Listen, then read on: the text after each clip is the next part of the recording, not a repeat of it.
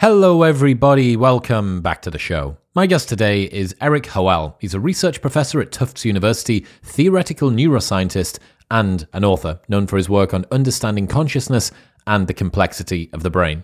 Consciousness and free will are two of the most puzzling aspects of human existence. The question now is whether emerging scientific discoveries and technological advancements can unravel what's going on under the hood of our experience. Expect to learn what the newest cutting-edge research on consciousness can teach us, the impact AI will have on our understanding of the self, why it is so difficult to explain our inner thoughts out loud, whether science can prove that we have free will, how to overcome your deterministic fatalism, and much more. Tell me if this sounds familiar. Your business gets to a certain size and the cracks start to emerge. Things that you used to do in a day are taking a week. You're drowning so much, you've now promoted your dog from company mascot to customer service representative. If this is you, you should know these three numbers: 37,000, 25, and 1. 37,000 is the number of businesses that have upgraded to NetSuite by Oracle. 25, that is the 25th year anniversary of NetSuite. 25 years of helping businesses to do more with less, close their books in days, not weeks, and drive down costs. And 1, because your business is one of a kind. So you get a customized solution for all of your KPIs in one efficient system. With one source of truth, manage risk, get reliable forecasts, and improve margins. Everything you need to grow all in one place. Right now, download NetSuite's popular KPI checklist designed to give you consistently excellent performance absolutely free at netsuite.com/modern. That's netsuite.com/modern to get your own KPI checklist today. This episode is brought to you by Crafted London. Finding men's jewellery that doesn't suck is very difficult, and Crafted London have nailed it. They're the #1 men's jewellery company worldwide. They're sweatproof, waterproof, heatproof, and gym-proof. They've got custom designs in gold and silver, necklaces, chains, pendants, bracelets, rings, and earrings. If you've seen me on any of the big cinema episodes on YouTube wearing a necklace, it will always be from Crafted. I absolutely love it. It works with formal wear, casual wear, whether it's daytime or nighttime. All of their pieces are super high quality. The designs are great, and I love them. It's all I wear. Also, they have an unlimited lifetime guarantee, so if your piece breaks for any reason at any point during the entire life of the product, they will give you a new one for free. Get a 15% discount site-wide on everything by going to bit.ly/cdwisdom and using the code MW15 at checkout. That's bit.ly/C wisdom and MW15 at checkout. This episode is brought to you by Whoop. I've worn Whoop for over 4 years now, since way before they were a partner on the show, and it is the only wearable I have ever stuck with because it's the best. It is so innocuous, you do not remember that you've got it on, and yet it tracks absolutely everything 24/7 via something from your wrist. It tracks your heart rate, it tracks your sleep, your recovery, all of your workouts, your resting heart rate, your heart rate variability, how much you're breathing throughout the night. It puts all of this into an app and spits out very simple, easy to understand, and fantastically usable data.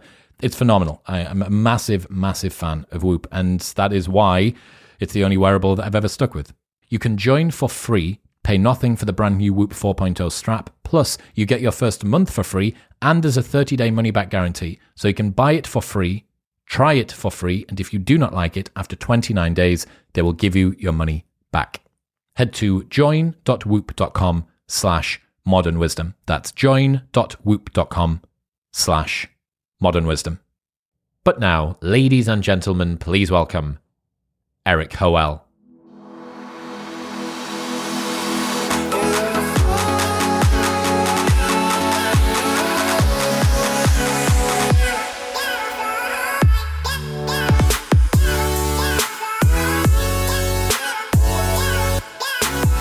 Given your background, given the work that you've done, how would you describe the current status of consciousness research and the theories around it?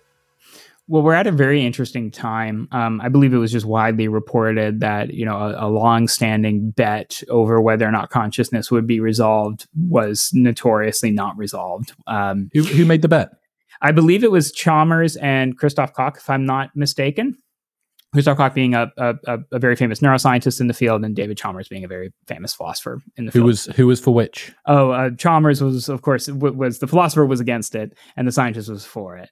And And if you think about sort of where we are in the search for a scientific theory of consciousness, it wasn't even on the table that you could do something like that you could look for a scientific theory of consciousness. As I talk about in the book, consciousness was very explicitly split off from science early on in the beginning. I mean, particularly by Galileo, who basically said, let's not worry about qualitative aspects of the world. Let's not worry about the redness of red or how a peach tastes, or the sound of a trombone.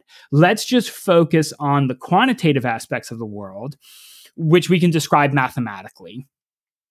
And let's just bracket this problem aside. And to him, right, he was a religious man, right? He would have said it as, it's just not science's business to go poking around in the soul. Just put it aside and let's just focus on this universe that God has created for us. And that strategy has actually been the fundamental strategy of science, and is one of the things that has made it so successful and so able to sort of proceed without people, without essentially annoying philosophers coming in and saying, well, you're not really explaining this, right?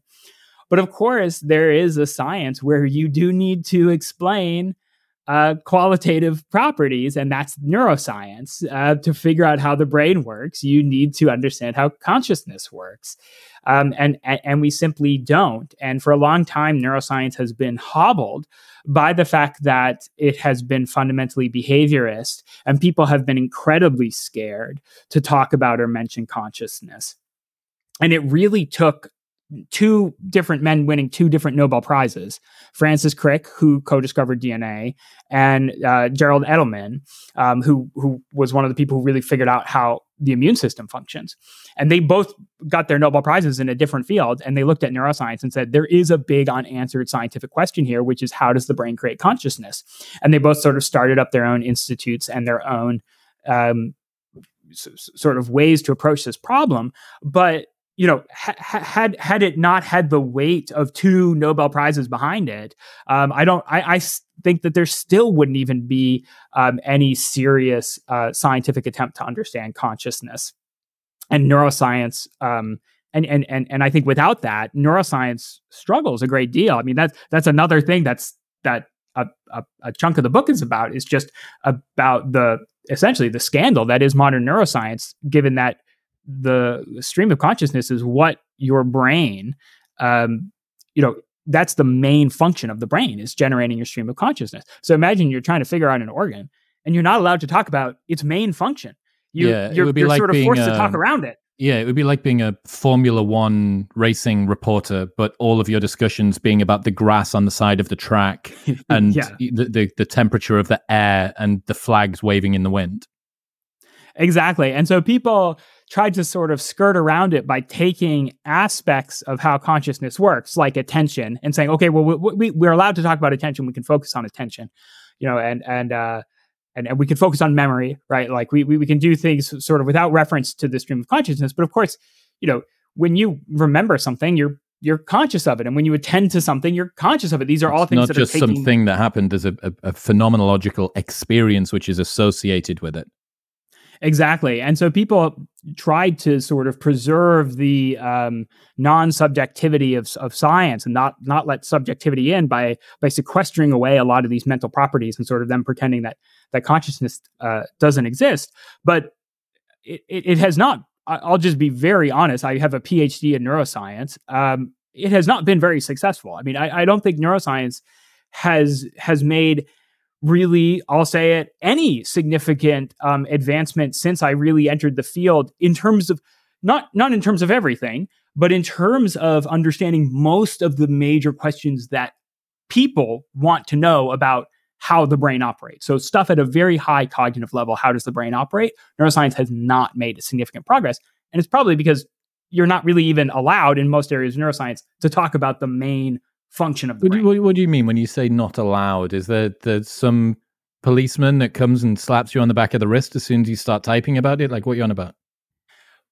Well, within science, there are all sorts of structures that prevent somebody from getting too crazy. I mean, I think more fundamentally, it's just been that due to legacies of things like behaviorism, talking about consciousness has been considered sort of too dangerous, and it's been actively discouraged. And you can still go and find a neuroscientist, and you'll ask them, what are your thoughts on consciousness? And they'll either say, I don't have any, or they'll say it's sort of woo, and then the conversation gets very strange very quickly, because you say, well, what do you mean by that? You're saying that we're not conscious, or what are you saying? And then they have to have some sort of convoluted definition where you get to keep attention and memory and all these other things, but you're not allowed to talk about consciousness. But it's not a conspiracy to keep consciousness out of the field. It's just how the intellectual lineage of the field developed, is that any real discussion of consciousness, which should be the major part of neuroscience, is kept as this very sort of minor set of, now, thanks to the big names of the field, not everyone in it is considered a very strange weirdo. But in 1985, right, like 1985, you could not just go and get a PhD like I did studying the neuroscience of consciousness. That was not a thing that could happen. In fact, my generation is the first generation to really be able to actively get into the field in order to study consciousness, and then actively work on that throughout our careers, rather than essentially having to become neuro-famous, for some other thing, and then sort of transition once no one can criticize you. And science is very conservative. Like, I don't think people should be surprised. Again, it's not conspiratorial. The same sort of stuff happens in theoretical physics, where maybe there are some promising approaches and they're just like not favored by the field, or they're sort of viewed as crazy and so on. And so it's very difficult to do work in it. But I think if you look at neuroscience as a whole and where it is, it has sort of all sorts of problems that crop up almost endlessly within it. And you have these repeating narratives and these sort of neuromyths that don't die and so on. And I think a lot of it is just that there's no big target of neuroscience. There's no big target of what to figure out, because what to figure out is how does the brain generate consciousness? And only a small subfield of neuroscience even looks at that now.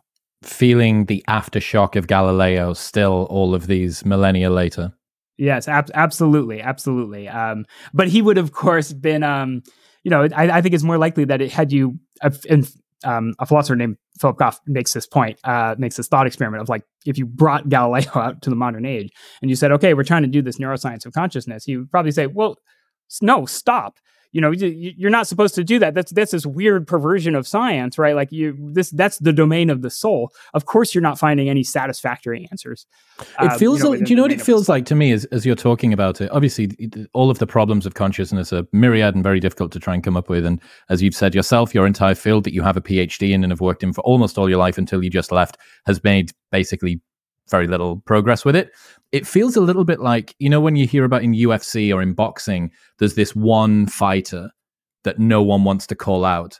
And all of the fighters are calling out the other ones that they know are kind of a bit shitter than this one. But there's this one guy, and he's just a nightmare. He's a phenom, and no one can handle him. It feels a little bit like consciousness is the difficult fighter that no one wants to call out. Yeah, absolutely. And it's one reason why I don't always encourage younger people to go into the field, despite the fact that it's one of the biggest open questions in science, which is that it's also probably, if not the most difficult question in science, it's one of the most difficult questions in science. And we're still waiting on our Einstein. We're waiting on our Darwin. And it's sort of sad, because neuroscience is entering this period, particularly with AI, where people are able to predict various things off of brain states, right? Like, you might think, well, how come Erik is saying that neuroscience hasn't made any progress? Didn't I just see something about how AIs can now read your mind off of neuroimaging or something like that, right? And the answer is that all that stuff is statistical. So it's sort of like first, it's the AIs are, very, very good at extrapolating from minimal data. So if you actually look at what it's predicting, it's actually not the same at all. And it's sort of like, how it's able to autocomplete the next paragraph of text, right?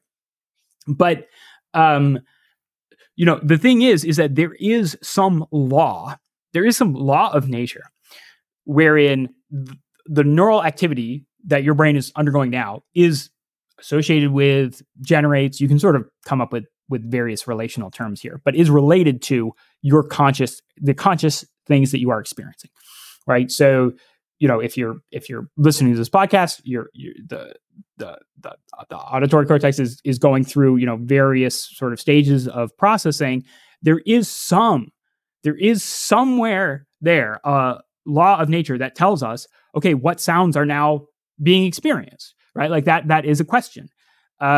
It's not just, can I throw machine learning at it and sort of like get the sounds back or tell that someone is experiencing something. It's very similar to the laws of physics, right? Despite all the complexity that of leaves falling from trees, there are natural laws behind those. And science knows most of those natural laws, particularly at the scales that are relevant.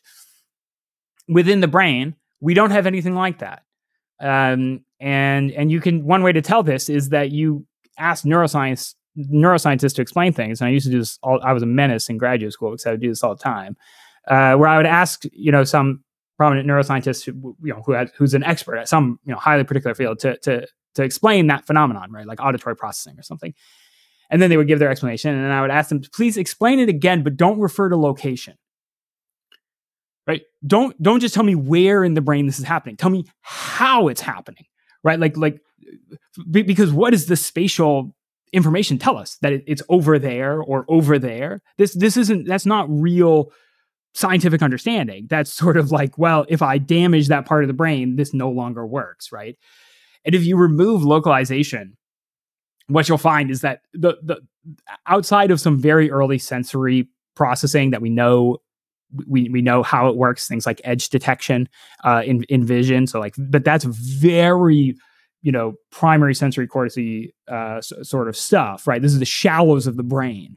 Once you start moving beyond the shallows of the brain and you talk about the deep areas of the brain and you get people talking about them, you'll notice, and you remove something like localization, you'll notice there's almost nothing to say. Yeah, I'm thinking about back to a lot of the conversations that I've had on neuroscience with neuroscientists, the stuff that I've listened to or read, and an awful lot of it does sort of come in with a slam dunk in a way, which is a particular thing happens and here is the area of the brain which is activated, or you take a particular substance and this is the pattern of behavior within the brain which is turned down and this is the pattern which is turned up, and it's almost like cranial geography more than it is like an explanation of the phenomenological experience of being a human. Right. And you could, imagine that you sort of swapped around all those locational tags. Well, what would that change? Right. You would say, oh, well, the auditory processing occurs in the front, right? And then another stuff occurs, far in the back, right? Like you could swap around all that stuff and you wouldn't feel any different about the system. And that's a good indication that your explanations are not very meaningful.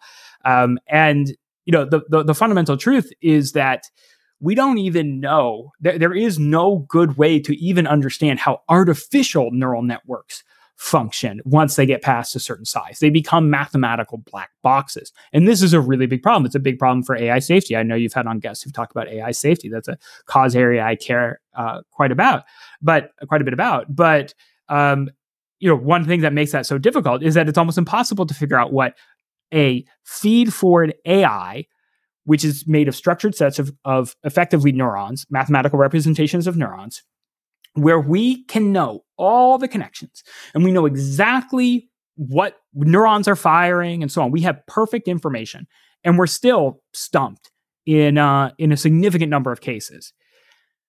Neuroscience is 1,000 times harder than figuring out how some feed-forward neural network is. Not only is the brain much larger in terms of the parameter size, we probably have something like 100 trillion synapses. We're also, it's also occluded behind an opaque wall of bone, and it's incredibly delicate, and it's all folded up, and so another question that I like to ask neuroscientists is, okay, so why should we feel that the brain will be so much more easier to figure out than like a relatively much smaller artificial neural network that we have perfect information in our access to, and we still can't figure out that. So why would you not expect that black box aspect to exist in the brain?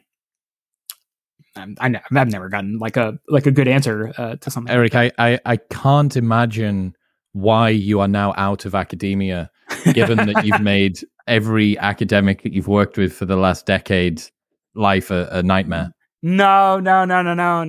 I just got a lovely email from a graduate student, from a former graduate student. That was just that was an absolute treat to read about how great working with me was. So I'm sure. No. I think you're right in the sense of in the sense of, one has to distinguish between being a gadfly and actually offering something positive. So the thing is that it's very easy to sit on your high horse and critique a field like neuroscience, which is trying to understand the most complex system. They don't know this, and they don't know this, and this is useless, and blah blah blah. Right, and so what I also focused on, what point of my career was that, well, one way to understand the complexities of the brain is that probably that consciousness has something to do with it. So pursuing a scientific theory of consciousness should help you, answer these questions, because in theory there is some sort of natural law that relates, experiences, and much of the fluff of neuroscience is just that the field is in philosophy of science terms, it's just pre-paradigmatic. So because it's pre-paradigmatic, it has all these problems, but that doesn't mean you should stop working on the field. What it means is that you should work very hard to try to develop a new paradigm. What's, just for the people that don't know, what's pre-paradigmatic? That would be that there's no overarching paradigm to explain. There's no sort of like big theory that everyone can key off of and understand. So a great example of this would be biology before Darwin. So until you have the theory of natural selection, you do have biology, right? People are out there collecting taxonomies and making scientific observations and, relating the lineages of species and so on. But once you get the theory of evolution by natural selection, the whole thing clicks into place. And you're sort of able to fit everything within this, this overarching structure. Which I suppose also includes criticism. Yes, certainly. But and just because you advance to one paradigm does not mean that the science is now over. In fact, what usually happens is that science advances to a paradigm, and then all sorts of errors begin to crop up in various places. And Kuhn, Thomas Kuhn, was one of the people who really wrote a lot about this. These errors crop up, and once the errors reach a certain point where like no one can really deny them anymore, finally people are sort of forced to search for some new paradigm, and they get some sort of replacement. And you've seen this happen in physics, right? Where it's like, the early almost solar system-esque models of atoms, right, that you might have seen in textbooks. Of course, that's not really what atoms look like. That's sort of an earlier, more, easily to understand paradigm of what atoms look like. And we went through, successive paradigms. But I think within neuroscience, it's still very much waiting on its big theory. It's still very much waiting on a theory of consciousness. And that would be the thing that catapults it to being post-paradigmatic. And so that's where, I hope that like the criticisms I'm offering forth, including some in this book, do have a positive purpose, right? Which is to sort of reorient people towards, where can we actually move in order to solve some of these sort of problems, instead of just continuing down doing exactly what we're doing. Okay, so explain to me the intrinsic and the extrinsic perspective and how those tie in and how they're related. Sure. So if we go back to Galileo, the intrinsic is what he removed, right? Is what he cut out. And the extrinsic is, in a way, we're sort of more well-versed in, or we're more familiar with. So an engineering diagram would be extrinsic. The mathematics, a physical description of some complex natural phenomenon, that would be an extrinsic description. The circuitry of your laptop, that would be an extrinsic description. A causal model is extrinsic. Intrinsic are the subjective qualities that accompany your, or are basically are your conscious experience and your stream of consciousness. And neuroscience fits in this very strange position where it's trying to reconcile the intrinsic and the extrinsic. Something that is very interesting to me, and I devoted again some of the book is about this, is that if you look at the development of our civilization, you can view, as in humanity as a whole, you can view it as the development of these two different perspectives on the world, and they don't really go together, right? One is our development of the extrinsic, right? So and the separation of the two. So if you look early on, of course, people are explaining things with gods, or magic, or these other sort of much more like supernatural phenomena. And slowly we get honed down to only really wanting to give very clear extrinsic explanations of phenomena. And the best example of that is in science. But meanwhile, we're also beginning to understand that we also, over time, over the millennia, we get much better at describing not just the extrinsic world, like via science and so on. We also get better at describing the intrinsic world. So we get better at describing ourselves and our own emotions and our own thoughts. And we have better theory of mind. We have better ability to express our own minds and sort of the various details and all sort of the micro quanta of your own conscious experience. We get much better at that. If you go back and you read, ancient Egyptian poetry or ancient Egyptian texts, what you'll find is that descriptions of mind are incredibly sparse. You really don't get very many descriptions of emotions, and the descriptions of emotions that you do get are extremely wooden. It's almost as if, you have literature, but then you sort of don't even know how to really talk about other minds. And it's just like with science, the ability to describe minds sort of rockets forward during the era of ancient Greece and post the Homeric era. And you see Euripides and all these playwrights become, extremely good at describing minds in ways that we would recognize now. And then, funnily enough, after the fall of the Roman Empire, during research for this book, I was sort of going through history and trying to find, texts through which you would be good examples of how people talked about minds in different eras, right? And it's actually very hard to find any text at all that talks about minds post fall of the Roman Empire, like when you're in the Dark Ages. And so you really sort of lose this ability almost outside of some, religious text. You really lose this ability to really talk seriously about minds. Almost as if we like reverted back to ancient Egypt, and then we develop it again, just like with science, during the Enlightenment and so on. And that was a really sort of fascinating story that I didn't sort of expect a priori. It really kind of fell out of my research and looking at these twin threads and the intrinsic perspective, just like we took the extrinsic perspective on the world and we boiled it away to its clearest form, and that's science. We took the intrinsic perspective of the world and we boiled it away to the clearest expression of it, and that's literature. And that's if you go back and you read 18th century novelists, right? They have such facility with describing internal states, and that would have been completely foreign to people 2,000 years ago.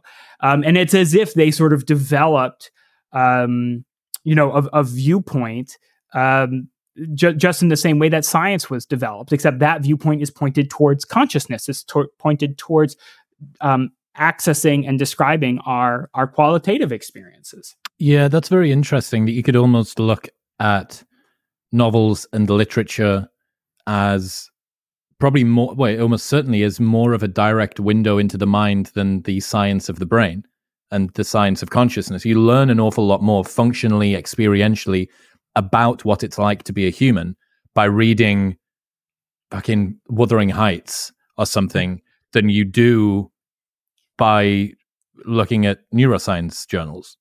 Yeah, absolutely. There's just no doubt that Tolstoy knew more about human nature than some contemporary psychologists, even like an evolutionary psychologist, right? Like you can take, some sort of evolutionary psychologist say, explain human nature, and then Tolstoy comes in with, very sort of what we would consider perhaps very strange, archaic, notions of, true Christianity and how human beings work. And then he somehow, is able to sort of explain people just so incredibly well, and has such an eye for how humans actually function. And can write across all sorts of different, divides. And I do think that's what's really interesting there, is that where that failure is in the missing sort of neuroscience of consciousness, right? If one reason that feels like such an obvious gap is because neuroscience is sort of continuously stuck trying to explain everything via the extrinsic perspective. And we never quite get what we want from the brain out of such explanations. We always feel that there's something fundamentally missing. We always feel that there's some ghost that's been left out of the machine whenever we sort of try to give an perfectly extrinsic explanation of the brain. How is Descartes involved or important in this story? Well, I think Descartes is deeply important whenever you talk about consciousness, but specifically for this, he actually has this really interesting interaction where this problem of how does the intrinsic relate to the extrinsic? I mean, perhaps its first historical formal discussion occurs in some letters that Descartes sends with Princess Elizabeth of Bohemia, who was a really, really interesting woman. She was a mathematician. She was a philosopher. She eventually became an abbess of a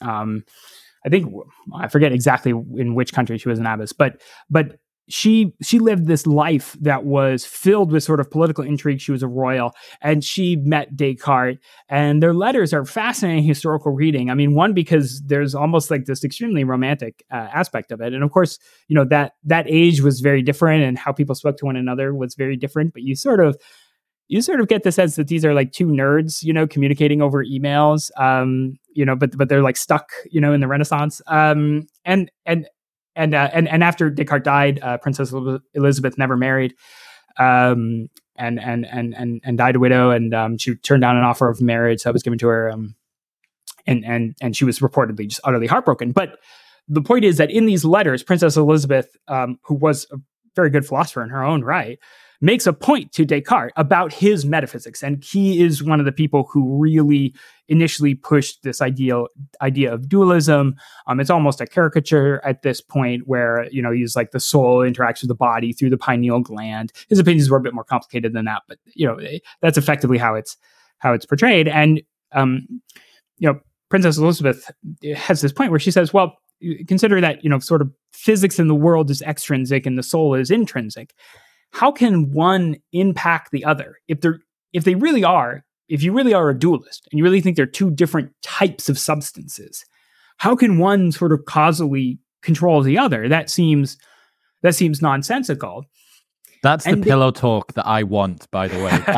That foreplay for me, just dismantle my life's work and use the word ridiculous. Yeah.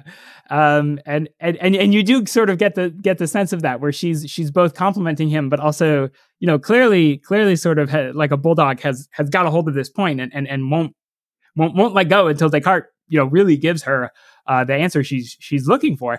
And he really doesn't do a good job of it, right? He first he sort of says, well, maybe this is like gravity, where it's a force, right? And she immediately comes back with, well, if it's a force like gravity, then the mind would just be material, right? Because it would just be some physical force. So what do you mean by saying it's two separate substances? How do they interact?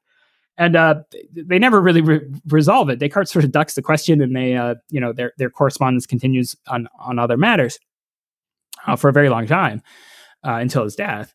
But that, to me, is so interesting historically, because it's a point where some of the paradoxes around consciousness come very clearly into play.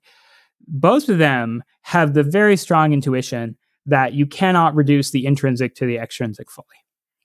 And so they're saying, there's two separate substances. And Elizabeth never, questions that. She shares the same intuitions. And in the modern day, you can go to philosophy of mind and you can find all sorts of arguments that argue exactly for that. Right. So argue exactly like an example would be like the zombie argument that, again, the philosopher David Chalmers is very famous for sort of articulating and defending very well, is an example of something where it primes your intuition to believe that the intrinsic and the extrinsic are really fundamentally different. But Elizabeth also notes this paradoxical aspect, which is that, well, if they are really different, wait a minute, how could they even interact? How could our picture of the world even be sensible, right? If there really are just like two fundamentally incompatible perspectives on the world, and we don't know how to reconcile them, how does that give us a cohesive ontology? It doesn't seem to do that. And so that's really the ultimate paradox of consciousness, which is that both that there are strong arguments and strong intuitions for why, when you're talking about consciousness, you're dealing with something that's irreducible to the material, but at the same time, it's totally unclear what the ontology of the world would even look like if it were true that consciousness was irreducible and the soul was, moving around, the neurons in the pineal gland or whatever, right? Because presumably we would just find the force coefficient or whatever of what the soul's doing and give it some mathematical description, and then actually wait, it's just this force, and we'd be dismissive of it and find it very boring and non-supernatural and so on. And so to me, they're sort of the first like almost like odd couple who fully recognize in their correspondence this paradoxical aspect of consciousness, and one of the things that makes it just so darn hard. Yeah, is this related in any way to the bicameral mind and like that perspective? That was something that I first learned about whilst watching Westworld, which I guess might be the same for a lot of people. But I was fascinated by that. I was really, really fascinated by this idea of the bicameral mind. And again, it seems like there's almost a splitting up of what's going on there too. How does that kind of play into this story? Yeah, I think it was to paraphrase Umberto Eco. A book is made of other books. Julian Jaynes wrote this classic back in 1976 called the Origin of Consciousness and the Breakdown of the Bicameral Mind. And one of the things that's great about it is that it's a beautifully written book. It's an example of a popular science book that does not suck, and it's really fascinating because he proposes, frankly, a wild hypothesis, which is that what we call modern consciousness only came about during the Homeric ages. And if you examine the characters of the Iliad, they don't really talk about minds in the same way that we do. They talk about God's commandments and so on. And so his speculation was that it's essentially the two hemispheres of the brain were still ultimately disconnected during these times, and that they only sort of come together. And that's how you get modern consciousness and modern humans. Now, that's an incredibly strong claim to make off of textual evidence, right? Because that's really all Julian Jaynes had. And because of that, Julian Jaynes is always considered one of the first consciousness researchers because his ultimate interest was in consciousness. But also, he was always sort of considered like it was a bit of a lark, right? A beautiful book, a book that most people who get into consciousness research have read and are interested in, but sort of a crazy one. And even very early on, some initial reviews of it, philosophers who are now, still working and still very well renowned, like Ned Block, wrote some reviews of it that pointed out, well, we don't have to have this complicated hypothesis that consciousness has changed. It's just that how people have talked about consciousness has changed. And in a way, a lot of my book, a lot of what the world behind the world is about, is exploring this alternative view, and maybe a slightly more tame and sensible one, to the evidence that Julian Jaynes brought forth about how in the Iliad no one was talking about minds and they were talking about gods instead. And the way that I frame it is that philosophers have these two different notions of consciousness. One is our phenomenal consciousness, which is incredibly rich. So phenomenal consciousness includes everything it's like to be you right now, all the little details of your experience. And the other is your access consciousness. And that's all the stuff about consciousness that you can talk about, that you can express. But we all know that there's stuff within consciousness that you can't express well, right? Like you could talk about your emotions, but are you really fully capturing your emotions when you talk about them? Or are you sort of it's just tip of the iceberg stuff, right? And so in sort of the narrative that I paint is that, a lot of the stuff from Julian Jaynes is explained by thinking about it as the story of our ability to talk about consciousness gets richer and richer and richer. And then finally it meets or begins to approximate our actual consciousness. In other words, we start out historically, our consciousness is very much like an iceberg, and we can only really talk about, very, very, top of the line stuff for it. And, but once you move on and once you keep going, eventually you uncover more and more of the iceberg, and you get better and better at talking about your own consciousness. And in a way that I think historically parallels a lot of the developments of science and sort of reaches its apotheosis in literature in the same way that the extrinsic perspective reaches its apotheosis in science. Do you think that this is going to be a cause of sort of not necessarily suffering, but definitely discontent among humans? The fact that the richness of our inner experience and the capacity for us to explain and tell other people about it at the moment are doomed to be incredibly far apart. Well, I think we have it much better off than we did historically, right? I mean, I think it's very hard to express what the inner life of, a Scandinavian peasant, in the 1100s was. I think that that's a very difficult experience to express, and I don't think that they had very many good cognitive tools to express it. I think that we're sort of have been gifted.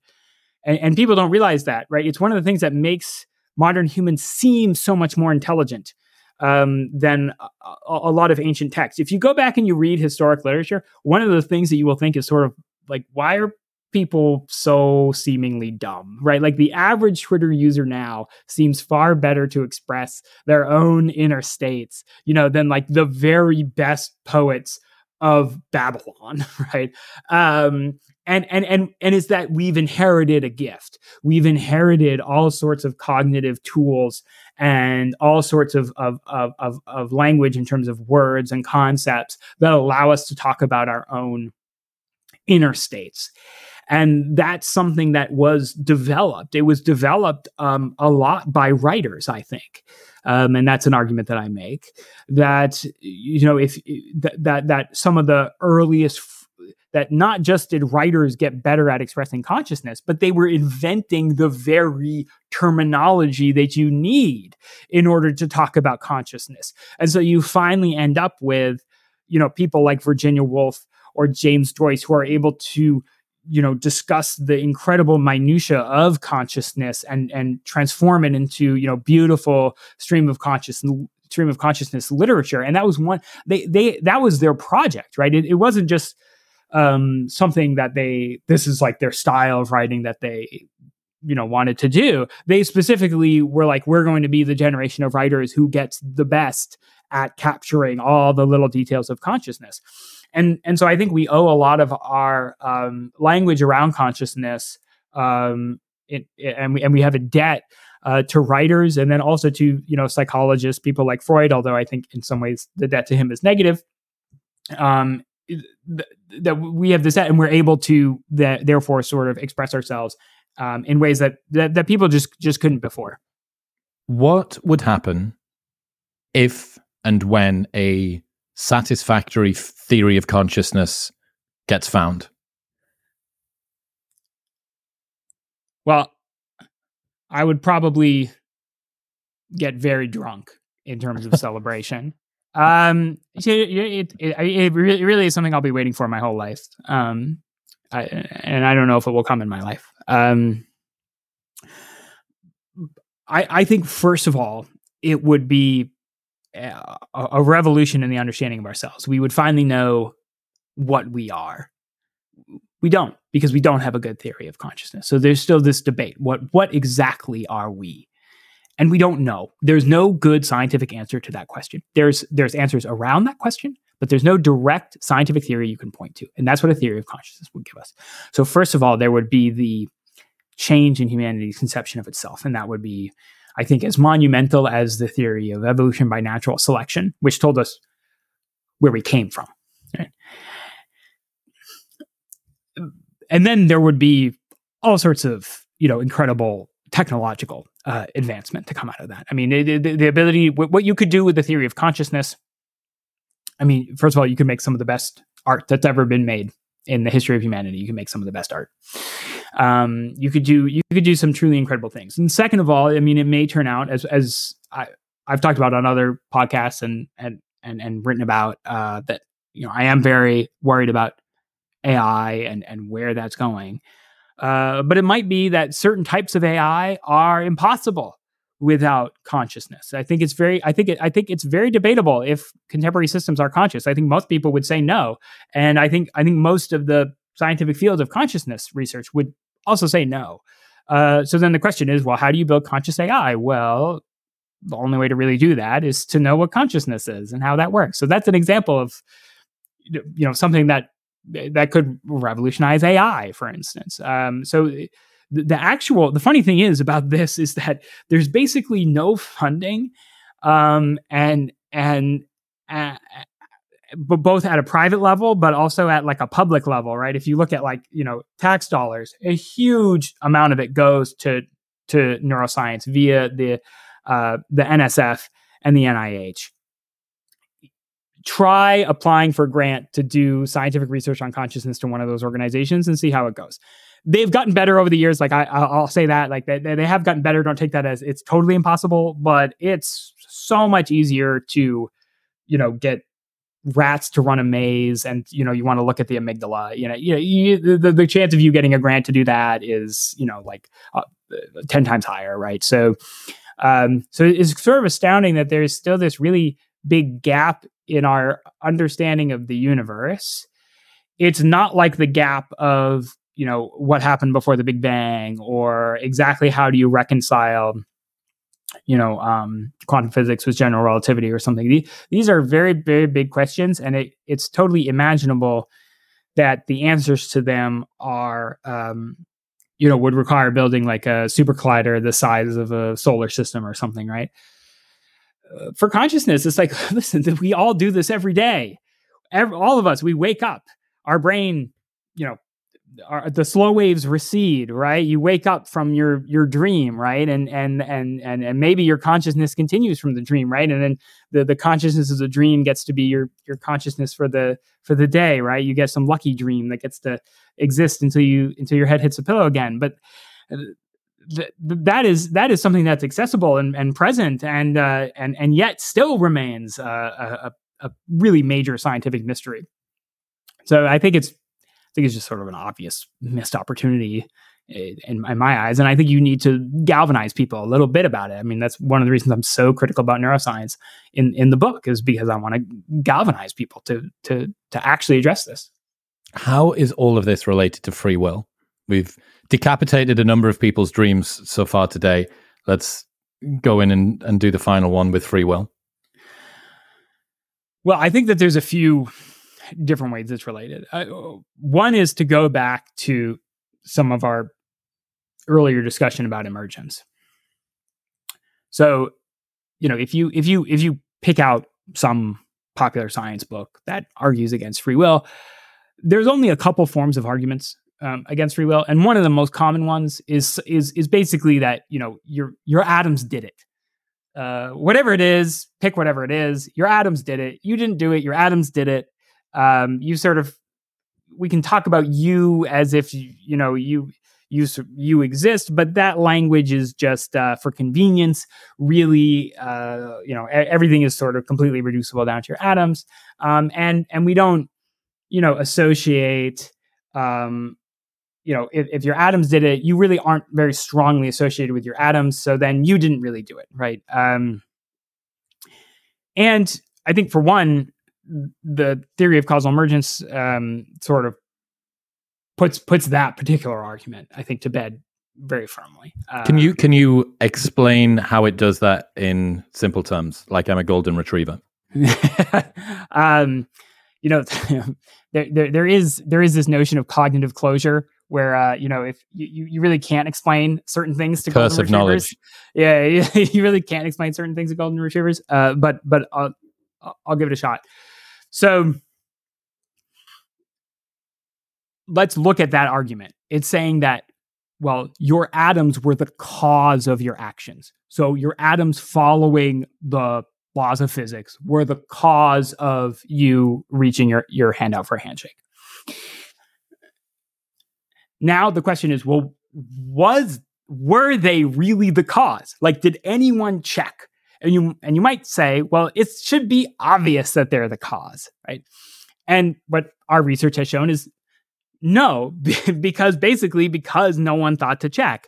And while you can't do this with a simple with a person, right? Yeah, I can't prove this to you as a person because people are incredibly complex and physics is very complex. I can give examples that are similar to that in very simple models, mathematical models, right? Where you have some simple description of a system. And this might be like cellular automata. It might be circuits of logic gates. But imagine a very simple description of how a system works, like X talks to Y talks to Z talks to A, right? And so on. And you just imagine it's very simple. What it turns out is that when you look at higher scales of description, so this would be like for our bodies, this would be like instead of giving the atomic state, what if I gave you the cellular state of your body? Right. So all your cells, biologists would talk about, the sodium levels, and they'd talk about, which ion channels are open and so on. They would give a biological description or cellular description of your body. Or you could give a description of your body up at an even higher level in terms of the musculature and the bones and like all these much larger structures like organs and so on, and talk about their states. Right. And these would all be what this field calls macro scale descriptions. So macro meaning bigger, right? And so these higher level descriptions, the question is, well, do they have any causal influence over the future events, right? And while, again, you can't measure that out in the real world, you can create simple mathematical models where you can look at macro scales and compare them to sort of the atomic scale. And what you actually find is that pick almost any measure of causation you want, right? Because so there's a question of causation. People normally think of causation as this very philosophical subject. Actually, there's a whole science around causation now. There's a whole mathematics around causation now. A lot of it comes from Judea Pearl, who's a mathematician at MIT, and he won the Turing Award for this work. And so there's basically been this really recent development of our good mathematical understanding of causal models. And so you could take a system and you can look at the causal model of all the little micro interactions, which would be like the atomic interactions. And then I can look at all like what would be the equivalent to cellular interactions or some other higher scale of description. And what you find is that there's causal influence that's irreducible down to the micro scale, despite the system still being reducible. As in, you could still say, pick out, every atom that makes up, your organs or whatever, right? You could still pick all that out, and you could still relate those. So it wouldn't be that the macro scale is not reducible. It is reducible, but the causation involved is not. And what that means is that macro level entities can have real irreducible causal power in the world, and you are a macro level entity, right? We don't think of you. This is like the ship of Theseus or what have you, right? Like you're not the same. You're not completely identical to your atomic state. You're some sort of coarse grain that we talk about, and that thing can have real irreducible causal power simply from the fact that we know that in these simple models you can sort of get this effect to occur, and then it's like probably very likely in these very complex real cases that it occurs. Does it make sense to ask the question, where does this causal power come from? Yeah, it makes a great deal of sense. It makes a great deal of sense both temporally.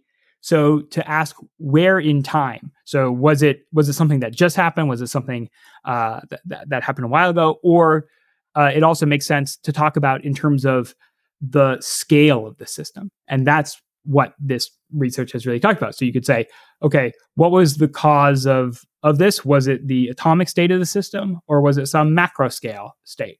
And the answer is that in many cases, most of the causal influence can come from macro scale states. And we understand exactly how that happens. And it happens due to this relatively non-magical thing called error correction. And it's basically just that, well, there's noise down at the bottom. And by noise, I don't mean like sonic noise. I mean, like there's noise in terms of the probabilities of how things relate to one another down at the microscopic. And when you zoom out, that noise gets smaller and smaller. Well, the power of your causal influence is inversely proportional to your noise, right? So what's a good way of saying that? So it would be like let's say that I had a light switch that controlled the light bulb. If that was a very noisy causal relationship, it would be like I turn the switch and then sometimes the light turns on, but not all the time, right? And now think about the difference between that and a light switch that you can rely on, right? You flip it and the light bulb turns on and off, right? And one would be like a non-noisy deterministic system, and the other would be like a very noisy system. One has more causal influence than the other, because in one case, it's like, well, I flip it. Sometimes it happens, sometimes it doesn't. That's not very much causal influence. But in the other case, I flip it. It always turns the light on or off. Macro scales are non-noisy representations of their micro scales. So what that means is that you can take a bunch of relationships that are very noisy and transform them into non-noisy, reliable causal relationships up at the macro scale. And that's where you get this extra causal influence from, which is just something called error correction from information theory. And so I think it doesn't prove free will by any means, right? So it's a notion of free will has to be more complex than that. But it does open this door to say, well, wait a minute, now we know that it's mathematically possible for like macro scale descriptions and higher level descriptions to matter causally. That is a necessary fact for there to be free will. Because imagine if it were the opposite, right? If we could show, listen, all the causal influence is always down at the micro scale, that would imply that it really is, why things happen is always just your atoms were in some particular, atomic state or so on. Interesting. I got sent through, literally today, out front, Robert Sapolsky's new book. Have you seen what that is? I don't know if I've seen the new one. Determined: The Science of Life Without Free Will. Yeah. We would disagree. Yeah, I thought you would. Well, I think I'll just say it, right? I mean, he's a primatologist, evolutionary psychologist, right? Neurobiologist. I think evolutionary biologist, perhaps. Evolutionary biologist, yeah. So, I think that the probability, like that, when you're talking about free will, you're talking about like the mathematics of causation, like that's what you're talking about. You're not, and the relevance from, is it genetic determinism? It's like, forget genetic determinism. Is it just determinism from like your current brain state right now? Is right? this you slowly marking your territory here? I think this is me saying that when people say free will doesn't exist and they sort of start that at the outset, it's generally only by having really strong metaphysical and philosophical assumptions. And if you actually go and you question those assumptions in terms of their details, what you'll often find is that either they're extremely debatable, and this would be like logical fatalism and some of these other sort of more less direct arguments for free will, or like literally disprovable. So you can literally disprove the argument. So I like Sapolsky a great deal, but I think that there's a certain I think one thing that I hope my book makes clear is that these questions are not just closed, and that's given the very best, the very latest that we have on what would be the most relevant scientific disciplines, which is like how you create macro scale models, how causal modeling works, how prediction works in science using notions like computational irreducibility. Like we had this revolution in the 80s that people have not caught up with chaos theory and computational irreducibility. Those are very relevant and have not been directly applied. We've had this causal revolution. That's very relevant and has not been applied. So I think if I want people to just take away one thing involving free will, it's not so much that you definitely have free will, such that if you look down at these really basic assumptions behind a lot of the we obviously don't have free will or so on, what you'll find is things that are extremely debatable, especially given what science says about how the best way to talk about how the world functions now versus, say, 1950. And a lot of people are using stuff from 1950 to talk about it, right? And they're like, the laws of physics are working on deterministic train tracks, and they just have these really, causation is just correlation or something. It's not like counterfactual dependency or something. So they basically have this sort of old stuck world model, and if you look at contemporary science, you find a lot of complexity there and a lot of room, a lot more room than people are led to believe. If a theory of consciousness was found, would that inform us at all about free will, do you think? Would it be likely to inform us about the nature of free will? Yeah, I think it absolutely would. And one reason why I don't make the claim, and I don't in the book, that you absolutely do have free will, but more so that the standard arguments against it have been nullified in many ways by certain advancements in thought, is because consciousness is always the wild card. A theory of consciousness is always sort of the wild card. We don't know exactly what the ontology of the universe looks like. Without a theory of consciousness, you could always pull out some joker, right? Some very strange thing. And that would completely change your conceptions. So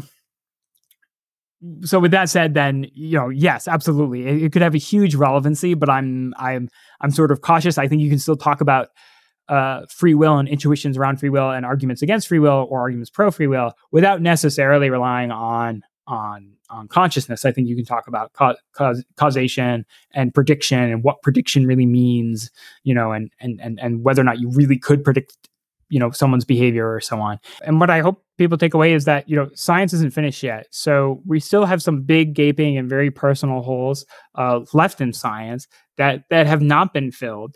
And a lot of the recent developments in science have made things seem much more complex rather than less. And that includes over things like free will, that includes consciousness, that includes neuroscience. And I think that that's something that is very much the opposite of what a lot of pop sci books are out there to tell you. They're there to simplify. They're there to make the world easy. And I think ultimately the world isn't easy. Erik Hoel, ladies and gentlemen. Erik, where should people go? I love your Substack. I think it's fantastic. The Super Sensorium article that you did a little while ago was one of my favorites. You just put a new one out on the fact that we don't have a town square and that all social media is fundamentally just killing us. Where should people go if they want to check that out and everything else that you do? If you type in the intrinsic perspective Erik into Google, Erik with a K, it'll find it, or just the intrinsic perspective, Google will find it as well. And my first nonfiction book, this is actually my second book, but my first nonfiction book is out July 25th. It's called The World Behind the World. You can also Google that and it will come up with my name. Erik, I appreciate you. Thank you. Thank you. This was great.